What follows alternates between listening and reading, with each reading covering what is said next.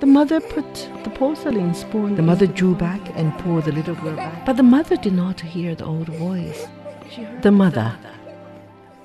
Experience the heartwarming story of a mother's love that knows no bounds, titled The Mother, written by Nobel Prize-winning author Pearl S. Buck. It's a story of love, sacrifice, and the universalism of motherhood that transcends race and borders, told through an account of an unnamed mother living in rural China in the early 20th century. Get the audiobook right now at radio.cgtn.com or any major podcast platform. Simply search for the Books and Beyond podcast and key in The Mother. Discussion keeps the world turning. This is Roundtable. Hello, everybody. Welcome to Roundtable. Coming to you from Beijing, I'm He Yang. Good to have you for this ride. China has seen more voluntary organ donations in recent years, ranking second in the world. Yet, challenges remain. We discuss giving that gift of life, how to facilitate a transparent and fair system for organ donation and transplant for those in the most critical need, how to make people feel more comfortable about this subject. And we'll have a heart-to-heart with you. If you have questions that you want us to answer on social issues, business, technology, or whatever moves your spirit, you can send those our way. There's a place to do it, EZFM Roundtable at foxmail.com. Emails are fine, but voice memos are always better. And today we do have an audio clip for you to listen to. For today's program, I'm joined by Yushun in the studio and Josh Cotterell on the line. First on today's show, China has the world's second highest number of organ donations and relies on a voluntary donation system. The increase of voluntary donations has reflected a progress in the medicine, people's attitude, and other factors revolving organ donation and transplant over the past decade. That being said, the demand outpaces the number of donors and transplants being performed, which creates a deficit and makes for longer wait times, with 300,000 patients in China on the waiting list each year. June 11th marks China's Organ Donation Day, and to bring much-needed attention to this important and life-saving subject, we have our discussion today. In a thumbnail, could you please explain to us what does organ donation and transplant entail, and get into the details if you may. Yes, according to China Organ Donation Administrative Center, when a life tragically comes to an end, individuals or their families have the opportunity to donate their fully functional organs to patients in urgent need of organ transplants, thereby saving lives and allowing the continuation of life. Organs such as the liver, kidneys, heart, lungs, pancreas, small intestines, etc., which are assessed to be in good condition, can be donated. And in addition, tissues such as corneas, skin, bones, blood vessels, and nerves, etc., can also be donated. And the body can also be donated for people in need or serve as anatomical materials for medical research. Yeah, this is a very matter-of-fact way to look at the human body and also what we can leave to this world. And some people say this is giving the ultimate gift of life to other people. Some figures say that you can help as many as 8 people, or if to enhance people's lives, up to 75 people's lives as such, if one is willing to become a donor. Josh, you're from the UK and you've done some research on this subject. What's your first impression, let's say, when somebody brings up organ donation? Because it's still something, I wouldn't necessarily say taboo in China, but people do see this in sort of like a mixed light. Yeah. Well, it's definitely not a taboo subject in my country. It's something that we talk about a lot. Growing up, and we even have in certain parts of the United Kingdom, like Wales, we have opt-out systems And what that means basically is that you are automatically on the organ donation list unless you actively opt out of it. So you don't, it's not that you have to opt in, you have to make the effort to opt out of it. So this basically means that, yeah, you have to explicitly refuse not to do it. And since the introduction of the opt-out system, that actually happened in Wales in 2015, the consent rate in Wales increased from 58% to 77% between 2015 and 2021. So, and I grew up with these kind of discussions and conversations. So it's really not a particularly taboo subject in the UK, to be honest. Yeah, so in England, though, it's still an opt-in system, right? That basically people have to actively sign up to register and donate their organs after death, and which is the majority of most countries around the world. Mm-hmm. Yeah. Well, here in China, we are an opt-in system, and still, I think it takes a lot more information and just discussion for people to even get familiarized with the idea. And here's to give you a little bit of background of the progress of organ donation and transplant in this country. In May 2007, the State Council issued the Human Organ Transplantation Regulations. In 2011, the amendment of the criminal law made it clear that organ trafficking was a serious crime, providing legal guarantee for the crackdown on related illegal acts. And the year 2015 was a milestone when China stopped using the organ of executed criminals and began to rely only on voluntary donors. And the total of number of donations in this country has improved, which ranks world's second place, but donation rate is not that high. And could you give us an overview of the organ donation and transplant situation in China at the moment now, as we have seen new changes have emerged in recent years? Yes.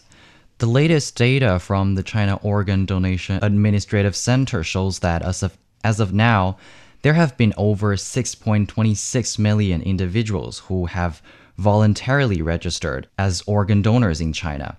Over 4,800 cases of organ donation from deceased individuals have been completed, resulting in over 130,000 donated organs and saving the lives of over 100,000 patients with organ failure.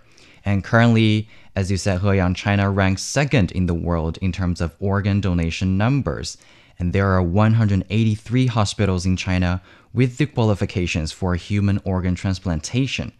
However, the total number doesn't mean that the donation rate is high as well.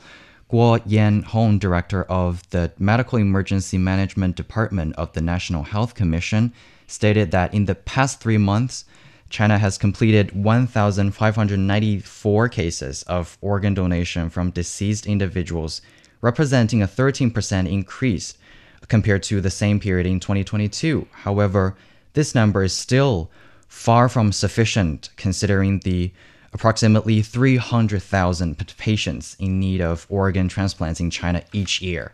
So in 2022, China's organ donation rate per million population was 3.98, indicating that there is still a certain gap compared to the international advanced level. As we can see, some of the countries can reach to even 30 to 40 in this number. So we can see there is still a huge improvement space in China. And like the example that Josh mentioned earlier of Wales, that if it's an opt-out system, then it assumes that everybody is willing to give up their organs for donation if the day comes, and you actually have to sign out of it and make that conscious effort to do so. And then, yeah, like in theory, that would really increase the numbers as such. Josh, what do you think of all of this? And also offer us some of the international numbers in that area, please. Yeah, well, I was brought up in the United Kingdom, and so these kind of systems don't seem that strange to me, even though I wasn't brought up in Wales. I was brought up in England, both part of the United Kingdom, right? However, I do understand your reasoning, and I can understand how that seems a little bit invasive to a lot of people. The idea that you have to actively make a choice to opt out of something that seems so personal, I guess. But yeah, for me personally, it doesn't seem that strange because that's where I was brought up, right? I guess to give you some of the figures then, well, I think one interesting comparison that I can give you internationally is the difference between the UK and the US. So according to the latest data that I was able to find in terms of the number of deceased donors per million of population, apparently this is the term in English, DPMP, deceased donors per million of population. The United States reported a higher rate than the United Kingdom in 2021. The US, this is the latest ones that I can find. The US reported 33.7 donors per million, while the UK reported 20.3. It's significantly more, actually. It's like 33% more, right? So I think that it's also important to note, though, that a lot of these direct comparisons, statistical comparisons between countries can be quite difficult, I think, because of the difference in donor registration systems, like the criteria for what is considered a donor, for example, cultural differences as well. And of course, people can donate organs without being deceased, right? Depending on the type of organ that it is. So these statistics can get quite confusing, actually. Yes, but it still offers us sort of a point of comparison, of course, with the caveat in mind to better understand the situation. And here in China, we're seeing that in recent years, those younger people seem to be more accepting of this idea to register that one day they will donate organs. Right. A lot of statistics are showing that young people are rising in organ donation volunteering. Those born in the 1990s represent the majority of donors, which is 55%, while those born in the 80s account for about 30%. And the number of young donation volunteer reflects that a younger generation values life differently. Josh, do you see a similar trend with younger people in your country, for example, to be more welcoming of this idea, to sign up for organ donation? And also, just this thought of after one dies and your body could be utilized in that way into parts and pieces to go save other people's lives. I mean, one has to admit there is a little bit there is part of it that is just a little bit difficult for people to grasp when you don't really want to think that much about death, if you see what I mean.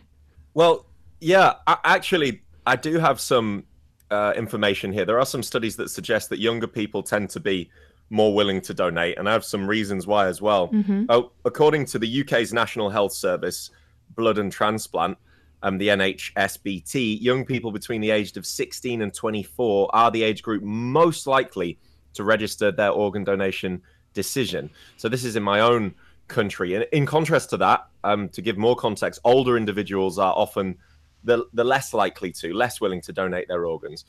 I think there's several factors that drive this trend, and it's still quite difficult to identify exactly why. But young adults, I think, are probably more likely to see organ donation as a more straightforward decision, which I also know that you can interpret what straightforward thinking is in many ways, right? And I think they're less likely also in my own country to have religious or cultural beliefs that may become barriers to donation. Older adults, on the other hand, are more influenced by their social and religious beliefs in my own country, which often concern things like death and the afterlife. And also, older generations may also have complex health conditions that make them more unable to donate as well, for example. The actual incidence of donation, it must be said, among young people is still relatively low. This might be because the age group is low on the priority list of organ transplants, if that makes sense. But yeah, younger people, it seems, are more likely to do this. Yeah, and in China, many Chinese people have long religious tradition and culture of which we value leaving the body whole after death. And that makes the availability of organs for transplant even more limited. And that's just a fact of what people believe in. And Josh, you mentioned something along the lines that older folks in your country might also have these kind of thoughts about organ donation. But I mean, obviously, it comes from different places. But it is something quite difficult for a lot of people, particularly in this country, to sort of wrap their heads around. Yes. Tell us some of these factors and reasons. And I think that's, first of all, one part. And when we're talking about young people are more willing to donate, I think it's not only about the changing perception towards organ donation, but also young people's perception towards death. You know, they just don't think it's going to happen long in the future. It's after death, you don't have any feelings. And why don't we just do something good with our functional organs? And yes, when talking about the influence of traditional beliefs, maybe not a lot of young people just have that kind of idea anymore.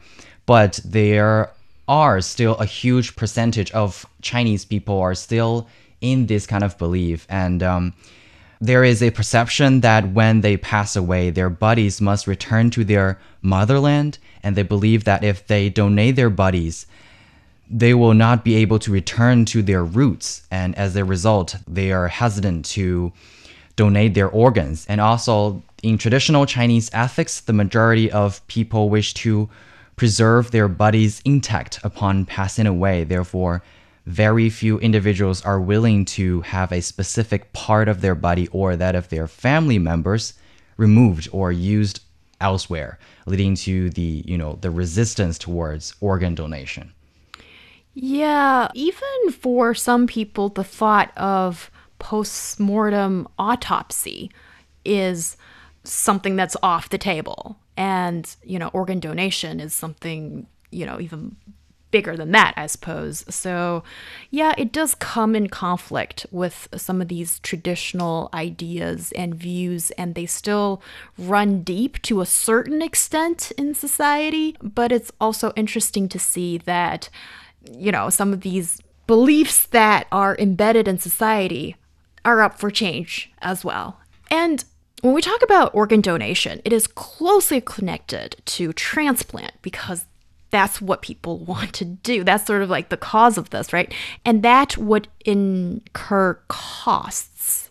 Although, it doesn't make one feel good. And speaking of cost-benefit analysis as such.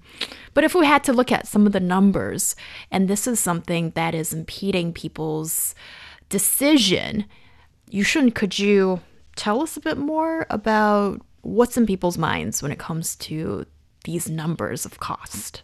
Yes, a lot of people will have hesitation on the cost of these organ transplantation because You mean the surgery? Yes, I mean the follow-up cost because they think the donation is voluntary and it is unpaid, but people need to pay a lot for the surgeries, right? And follow-up treatments. Things. Yeah. And yes, of course, that is, I think, the reason why it is very expensive because after you have that kind of organ, you need to pay for the surgeries, pay for the operation and follow-up medication treatments. So from the perspective of a recipient, the high cost of transplantation is also one point that the donation rate is quite low because the following up medication for transplantation can be very expensive, but this including the geographic factors will also be included into the evaluation of this patient that is qualified enough to receive the organ. Yes, the medical process can be lengthy and it comes out of one's pocket and it might be too much a financial burden for some people to bear. And I think it's important to find out ways to make it more affordable for people, to offer some financial support, for people who are in these dire needs. But when you look at China as a country, I mean, even just with the waiting list is so long of 300,000 people waiting for a transplant. Yes, this is one of those really complicated issues. And although the procedure of organ transplantation has become widely accepted, there are still a number of ethical debates around related issues. One could be fair organ distribution, because what you just mentioned, Yushun, is relevant to this as well. Let's say if, usually there are multiple criteria that goes into deciding who's up next for an organ to become the recipient of an organ transplant. But how to build a system that is transparent and fair, and that also in turn affects people's willingness to join a system as such. So, Josh, looking at internationally the experience in this area, do you have some observations to share with us? I think that there's a lot of barriers to donation, and to maybe add a few more points onto what Yushun just mentioned, I think that some of them include things like certain medical conditions and certain medications taken by the donor may make the donation unsuitable. I know that that's one of the main factors in my own country. And also, I think a lack of awareness and education. I think that for everybody, the idea of donating organs is quite scary. I think that many medical procedures just seem completely abstract and almost unreal to us. And so I think there's a lot of misconceptions and myths about organ donation. And this is obviously a barrier to consent. I think that a lot of people believe falsely that doctors will not save the life of a registered organ donor, or that their body would be disfigured after donation or something like this. And obviously, to increase the number of donors, we've got to develop some of these strategies to address those factors. So I know that when I was in school, in the UK, we talk about all kinds of things growing up, but organ donation was rarely one of them. I remember it being mentioned in my biology class a couple of times, but it wasn't really mentioned. I don't know about you guys growing up, and I don't know if you think it should be, but it wasn't when I was growing up. Do you think it should?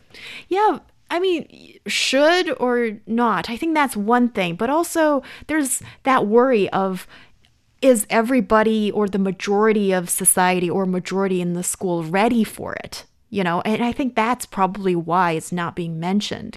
Yeah, all of these events are the things that can strengthen the promotion of the idea and the awareness of organ donation throughout society. Also, more completed laws and policies must be a foundation for the promotion of organ donation, right?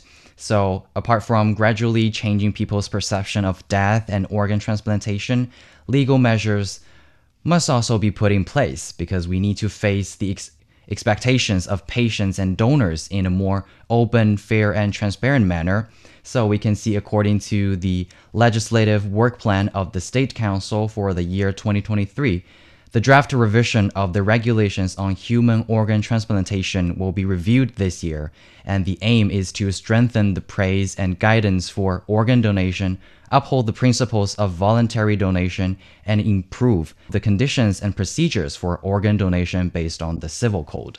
Yushun, so if one has this idea, tell us how to do it. How to become an organ donor today in China. Yeah, you can visit the local Red Cross Society Organ Donation Management Agency, fill out and submit the voluntary registration form for organ donation, or you can visit the website of the China Organ Donation Administrative Center or the WeChat official account to register online. And once you registered, you will receive a physical or electronic registration card for organ donation. It's Roundtable with myself, He Yang. Coming up next, Roundtable's Heart to Heart. Deep Dive, a podcast of CGTN Radio. We go beyond headlines with reporters from around the world. Search for Deep Dive on Apple Podcasts, Spotify, Google Podcasts, or wherever you listen.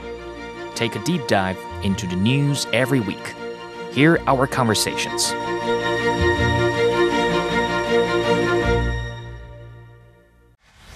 Discussion keeps the world turning. This is Roundtable. You're listening to Roundtable with myself, He Yang. I'm joined by Yu Shun in the studio and Josh Cotterell on the line. Coming up, we'll have a heart to heart with you. Every week we try to answer your questions, but we'll need you to send your audio clip or voice memos first, and there's a place to do that, ezfmroundtable@foxmail.com. Audio clips are preferred, but emails will do, and if you're so kind, please also include your name and the region of residence in your audio clip so we know a little bit more about you when we are answering your question. And for car owners out there, think about this. How would you feel if you had to pay a monthly fee to warm your car seats? Our podcast listeners can find us at Roundtable China on Apple Podcast. When you're there and you're so inclined, please give us a 5-star review. It will help other folks find the show. Now, let's have a moment of heart to heart. You ask. We answer. Roundtable. Heart to Heart. Who's got a question for Roundtable? Hello, Roundtable. I'm Xiaoshe. I've listened to you for 2 years. Thanks for your fantastic topics. I like He Yang's voice, Liu Hongling's utterance, and Huang Shang's cadence. Today, I want to talk about vocational discrimination.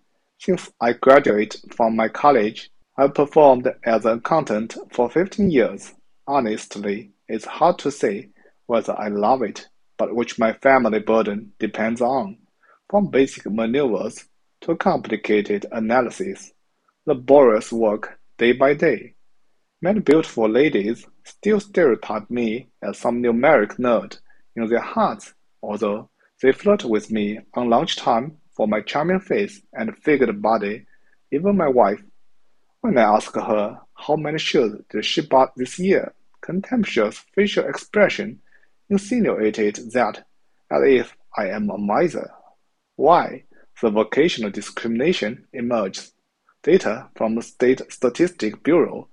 Now, nearly 25 million people engage in the accounting work. Obviously, the threshold is not too high. Objectively speaking, there's 2 types accountant. Prodigies and common men. The first one, who graduate from prestigious universities, had working experience from Big 4 accounting firms, got a CPA certificate, became 1% of peers. For example, Zhang Yong, the current CEO of Alibaba, was the most successful one. The second one, who graduated from common colleges or vocational schools, faced arduous and durable work every day, should balance our physicality and mentality. Most of us will be laid off in middle age or be replaced by machines in the near future. What shall we do? Thank you, Roundtable, Laimi and Josh. I appreciate you too. Thank you very much, Xiaoshe, for sending in your audio comment and question, and due to the limited amount of time we have here, we had to shorten your audio clip a bit. And you also talked about trying to find peace in the future when maybe the work condition is going to be even more challenged because, well, there's AI, there's, all of these unprecedented and unexpected things that will emerge. We just don't know what they will be, but we most likely will encounter them in the future. So Yeah, Josh, what do you have to say to Xiaoshe? Well, Xiaoshe, thanks for calling in, and we always appreciate questions. I must say that I'm slightly confused about your situation here. I wonder, how difficult is your situation? Because it sounds like you've got a lot of great things going for you, sure, and it sounds like you have a lot of confidence, and I think that you should utilize this. And I guess if you want to make a change, then you should probably go for it, because it sounds like you're maybe sound can be very deceiving, but it sounds to me like you've got it together. Great. I love to be, together, but I'm far from that. But in the email that Xiaoshe sent us, the title is Vocational Discrimination. Yeah, what do you make of our listeners' situation, Yushun? I would say that's probably kind of stereotype that Xiaoshe was facing. So I would like to say stereotype sometimes can be frustrating and limiting to you, but it's important to remember that they don't define your abilities and your potential, right? And by the way, as an accountant, your English is quite good, but I'm not sure if that is also a stereotype. Why an accountant cannot be good at English, right? So it's worth noting that stereotypes are not always negative or harmful. Sometimes they can provide a general framework or understanding of a particular profession or role. However, problems may arise when stereotypes are overly simplistic and limiting, or perpetuated without considering individual abilities and talents. Yeah. So you need to remember that a lot of people don't know about your profession and they're just saying, and then I don't think you need to take any of their words because you don't need any validation from them, right? I would like to say it's not just about proving others wrong, but also about embracing your own capabilities and finding fulfillment in your work. I don't think he has any trouble in doing any of that. I understand the issue now. Yeah, maybe what he's trying to get at is occupational stereotypes. It's like, believe it or not, in real life, people assume that He Yang is this person that is constantly happy and permanently energetic. And it's like, okay, you host a radio discussion show in English, and therefore you should be a perfect candidate to host my wedding in Chinese. And I mean, I appreciate, somebody having so much confidence in what I do, but it doesn't really work that way. And so there are these stereotypes and these expectations or assumptions about who you are just because of what you do and without even knowing much about what you do. So on that level, I can kind of relate to what Xiaoshe is saying here. Well, I guess people are always going to have these stereotypes about you. I know also for myself, people have so many stereotypes about me. And I guess that at some point you've just got to accept that that's how it's going to be. And there's very little that you can do to dismantle them a lot of the time. So the thing that you've got to do is accept them and try and focus on your own goals, your own mission, and, try not to stereotype other people as other people are stereotyping you. And that's probably going to put you ahead of a huge amount of people. So that's the only thing I could say. That's what I've done anyway, or I try to do. Yeah. And also I really envy that confidence of just looking at people and think that they are flirting with you, Yeah, never have I lived a day like that. All right, if you like what you hear, please send us your voice memo or question to ezfm@foxmail.com. Coming up next, how would you feel if you had to pay a monthly fee for your heated seats in the car you already paid for? Stick around, everybody. Looking for passion? How about fiery debate? Want to hear about current events in China from different perspectives? Then tune in to Roundtable, where East meets West and understanding is the goal. It's the hour of Roundtable with myself, He Yang.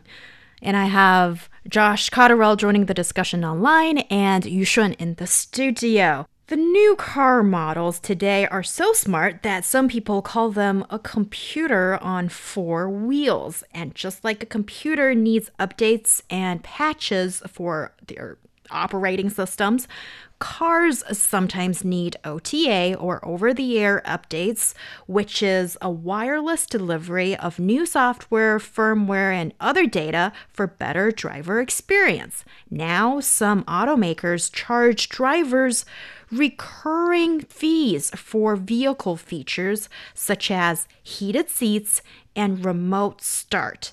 And the problem is, aren't these features free at the moment and have always been free in the sense, well, you already bought the car and then it comes with these features. So what's new this time that's garnering people's attention?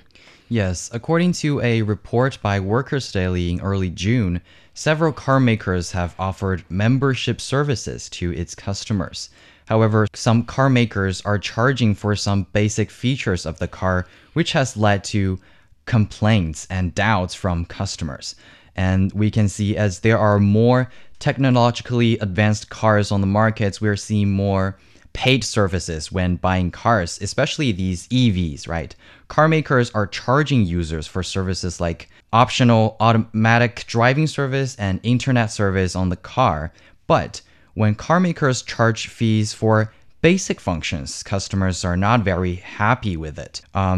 The reports also shows that some car brands adopts a paid membership mode, charging customers for basic functions such as heated steering wheel, heated seats, or seat ventilation. So I think what consumers are unhappy with is the functions, or more like hardware, that are built in the cars. And these shouldn't be charged because they are not like software services that can be updated and supported by the car makers later. And even if it's an over-the-air software update, should it be charged extra? I still have a question for that. It's like with your Windows system or whatever iOS system on your smartphone. When it gets an update, do you pay for it? No! Josh, what do you think about this? Well, I don't think that our phones have everything, and yes, when we get a new update on our phone, usually it's free, but there are many extras. There are many ways you can update your phone that you do pay for. You can pay for more storage, for example. There's all sorts of extra apps that you can pay for. There are loads of upgrades that you can pay for that are slightly different to an update. So I guess it depends on the necessity of the function. Something like heated seats, is that a necessity or is it a luxury? If car manufacturers start charging extra for things that are necessary, like airbags or something, then I would understand, right? I would be like, well, that's absolutely ridiculous. But I think something like heated seats is somewhere on the line. I guess it's kind of a necessity, but it's also not at the same time right now. So I think it really depends on the necessity of the function. And if it's not necessary, if it can be considered a luxury, then I guess this was an inevitability because we see people being charged for extras on all kinds of other technology. Yeah, but this used to be free. It's always been free. And it's not even... that's the problem. And yeah, right? So it leaves a real bad taste in the mouths of motorists or people who have already paid for your expensive car, you know? And shouldn't it be like, try to come up with more real luxury features like what Josh just mentioned? Design new stuff, be innovative, you know? And then if you charge that, then all right, maybe you can get people on board. What's next now? What, when I roll down my car window and you're gonna charge me for that as well? Okay, it's pretty obvious where I stand, where I said. And also, I think why these consumers are furious is that these things are like add-up policies. if the car makers are informing all of these consumers that, okay, if you want to use this service, then you need to pay for it before they buy the car, I think customers can accept that. But if you are just using OTA and informing customers, okay, now we are banning this function. If you need to use it, you need to pay for it.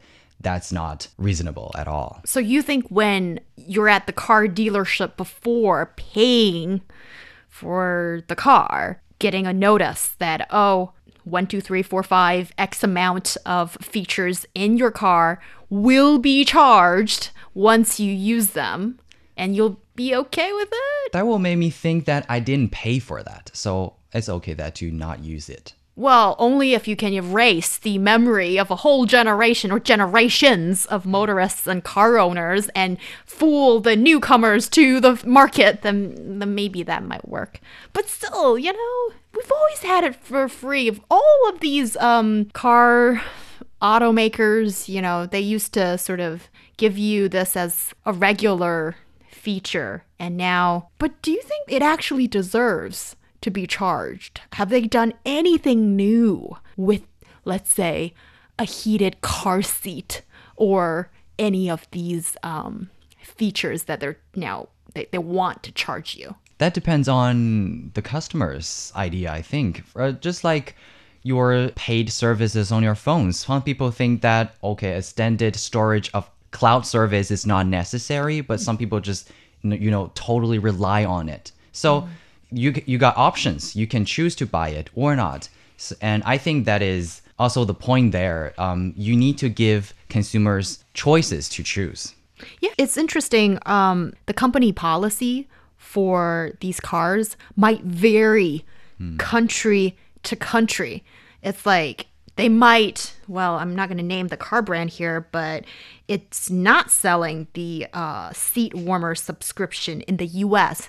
Does it not want to enrage US consumers? And in countries such as the UK, Germany, New Zealand, and South Africa, apparently, the car maker is slowly putting features behind subscriptions since 2020.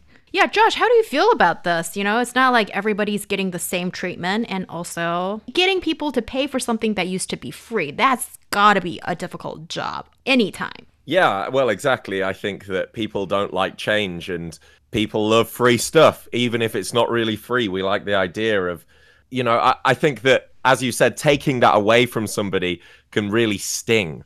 And I think that also the car, just as a sort of space, as an abode of sorts, right? The car is, I think people sort of see it as their second home a lot of the time. People really invest in that, and it's a safe space. It's a place where you're kind of cut off from the world. And then to have these sort of subscription services nudging themselves into this somehow, I can see how that makes people feel quite uncomfortable, because I think people like to think that when they buy their car, it's theirs and they should have everything that they want within it. But I guess the reality is, as you mentioned before, that they're basically computers these days, and you're basically driving around in a massive computer on wheels. And so, yeah, it makes a lot of sense to me that these subscription services are becoming more commonplace. But again, is heat seating? Because this is one of the example. I've seen this example in a few other models as well. And I won't name the brands either, but seat heating seems to be coming up quite a lot in my research. So I wonder, do you guys consider this specific function to be a necessity or a luxury? I think it also depends on where you're driving this car. If you're at the North Pole, then it's a necessity. But if it's in Beijing, well, in the winter in Beijing. Yeah, you don't really want a cold rear end. If we are specifically talking about seat heating, I have never experienced, you know, heated seats in my entire life. So, and you know, the seats of the car, it's sofa-like seats, and I don't think that need any heat up or. You haven't been to a super cold place, I think. There was once, it was -18 in Beijing. It was very cold, and yeah, it would have been nice to have that feature. I'm a motorist, and I have this navigation function that comes with my vehicle, which I never use because it is so bad and it has to be updated every now and then. And it's supposedly a free service. Have I ever used it in the many years that I've owned this car? The answer is no. And I just think that, you know, when you start charging extra with any of these features, it might be kind of discouraging, or it's an unpleasant feel for your customers. I think this kind of goes back to what's considered basic and what's considered as, you know, software / luxury / you need to update this and pay for it as well. Because if it's the hardware basic stuff that you guys mentioned earlier, then it's just much more difficult, I suppose, to persuade people to pay up. And if you are talking to miser, well, our listener Xiaoshe did use that word, and consider myself a miser when it comes to spending on my car. It's just it's impossible to get me to spend more than just petroleum and the annual insurance policy as such. So guys, what do you think is in the minds of car makers in rolling out these policies? It's just to make more money, right? Yeah, I think so. It's just a way of extracting more profits from their consumers because, first of all, car makers are actually embracing these kind of subscription services because this is a new way to earn profits, and especially for EVs. Compared with traditional cars, EVs may need less maintenance. Therefore, car makers need to seek new business opportunities like this to make the customers to visit the car dealership more often so that they can, you know, promote more services or more products that they can make profit of. Yeah, okay, so I think the business model is pretty simple and straightforward. That's what all businesses want to do. That is, they don't just want to sell you the product, the hardware, but they also want to sell you the services that comes after you become a user. But are they doing it in a smart way? Josh, what do you think about these intentions of the car makers and how they're going about, well, the bottom line, making more money? Well, yeah, of course, that's what they're there to do. They're there to make money. They're a business. But I think that there's a lot more to it, actually. And subscription services, they offer a lot, and they offer a lot of useful things that are more and more necessary in today's consumer market. Aside from just additional revenue streams, there's also a lot more customer engagement. There's an active, ongoing conversation with the customer with this kind of thing. And this results in a lot of brand loyalty. It's almost enforced brand loyalty because, of course, if you've subscribed to a service for, let's say, a year, you're more likely to stay engaged with that service and stay engaged with that manufacturer. I mean, just look at the way that Apple does that with its products. It's got users subscribed to all kinds of things to the point where you look around and all you've got around you are Apple products, right? And this is one thing that subscription services help with. Another thing is data collection. This is also really important these days for brands as well, because these services provide them with really valuable data that can be used to improve the next product. Let's take heated seats. This is like a tongue twister, right? Let's take heated seats as an example, right? A lot of sibilance there. If they bring this out a subscription service and they realize that hardly anybody is actually subscribing to it, maybe in their next model of car, they won't put so much time and investment and R&D into the seat heating, right? And things like this can be really valuable for the car manufacturers too. Yeah, and like remote start and also other ways to make your car smarter. But still, I would just encourage car makers to put your dollar on the right place of R&D and truly come up with something new that doesn't bore people and make them feel like you're just treating me like a cash cow and a ripoff, and that doesn't make your customer feel good. And there are plenty of brands out there that one can shop. Not like one would change a car that frequently, but when I get a chance to do so, I'm going to find something that I truly align with my belief and my habits and experience that one wants to go for when you're driving. And also, I think that is the way that these car makers are trying to cultivate consumers' consumption habits, especially when you are changing the habit of consumers could use it for free. We saw that so much criticism online back then when all of these phone brands canceling the free headphones, right? And a lot of people are just criticizing why it's supposed to be free and you are not offering it. And now I think these car makers are doing the same thing. Thinking about the profits that they're going to make out of it, maybe some criticism are also acceptable. I think it's also important to mention that there's actually a lot of benefits for the driver as well here. I think we've been slamming this service quite hard during this segment. And I think that arguably it does provide a lot of convenience. The recurring fees allow drivers to access extra services without having to pay up front. This can, in theory, make it easy for them to use and enjoy certain features of a vehicle that they want and they don't want. And there can be predictable costs in this sense. Maybe with monthly or yearly payments, drivers, they can know exactly how much they need to budget for certain costs and services. I know that I'm playing devil's advocate a little bit here, and really it is the manufacturers that are probably going to benefit from this.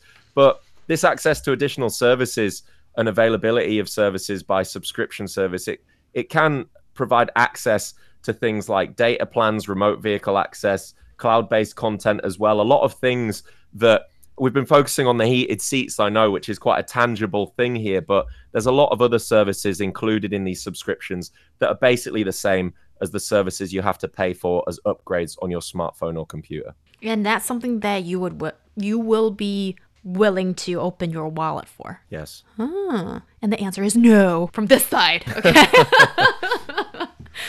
Only want the freebies. I've paid up front already, period. Of course, everybody have their own opinions on this, and feel free to send us what you think, comments, suggestions about the show to ezfmroundtable@foxmail.com. Thank you so much, Josh Cotterill and Yu Shun, for joining the discussion. I'm He Yang. We'll see you next time.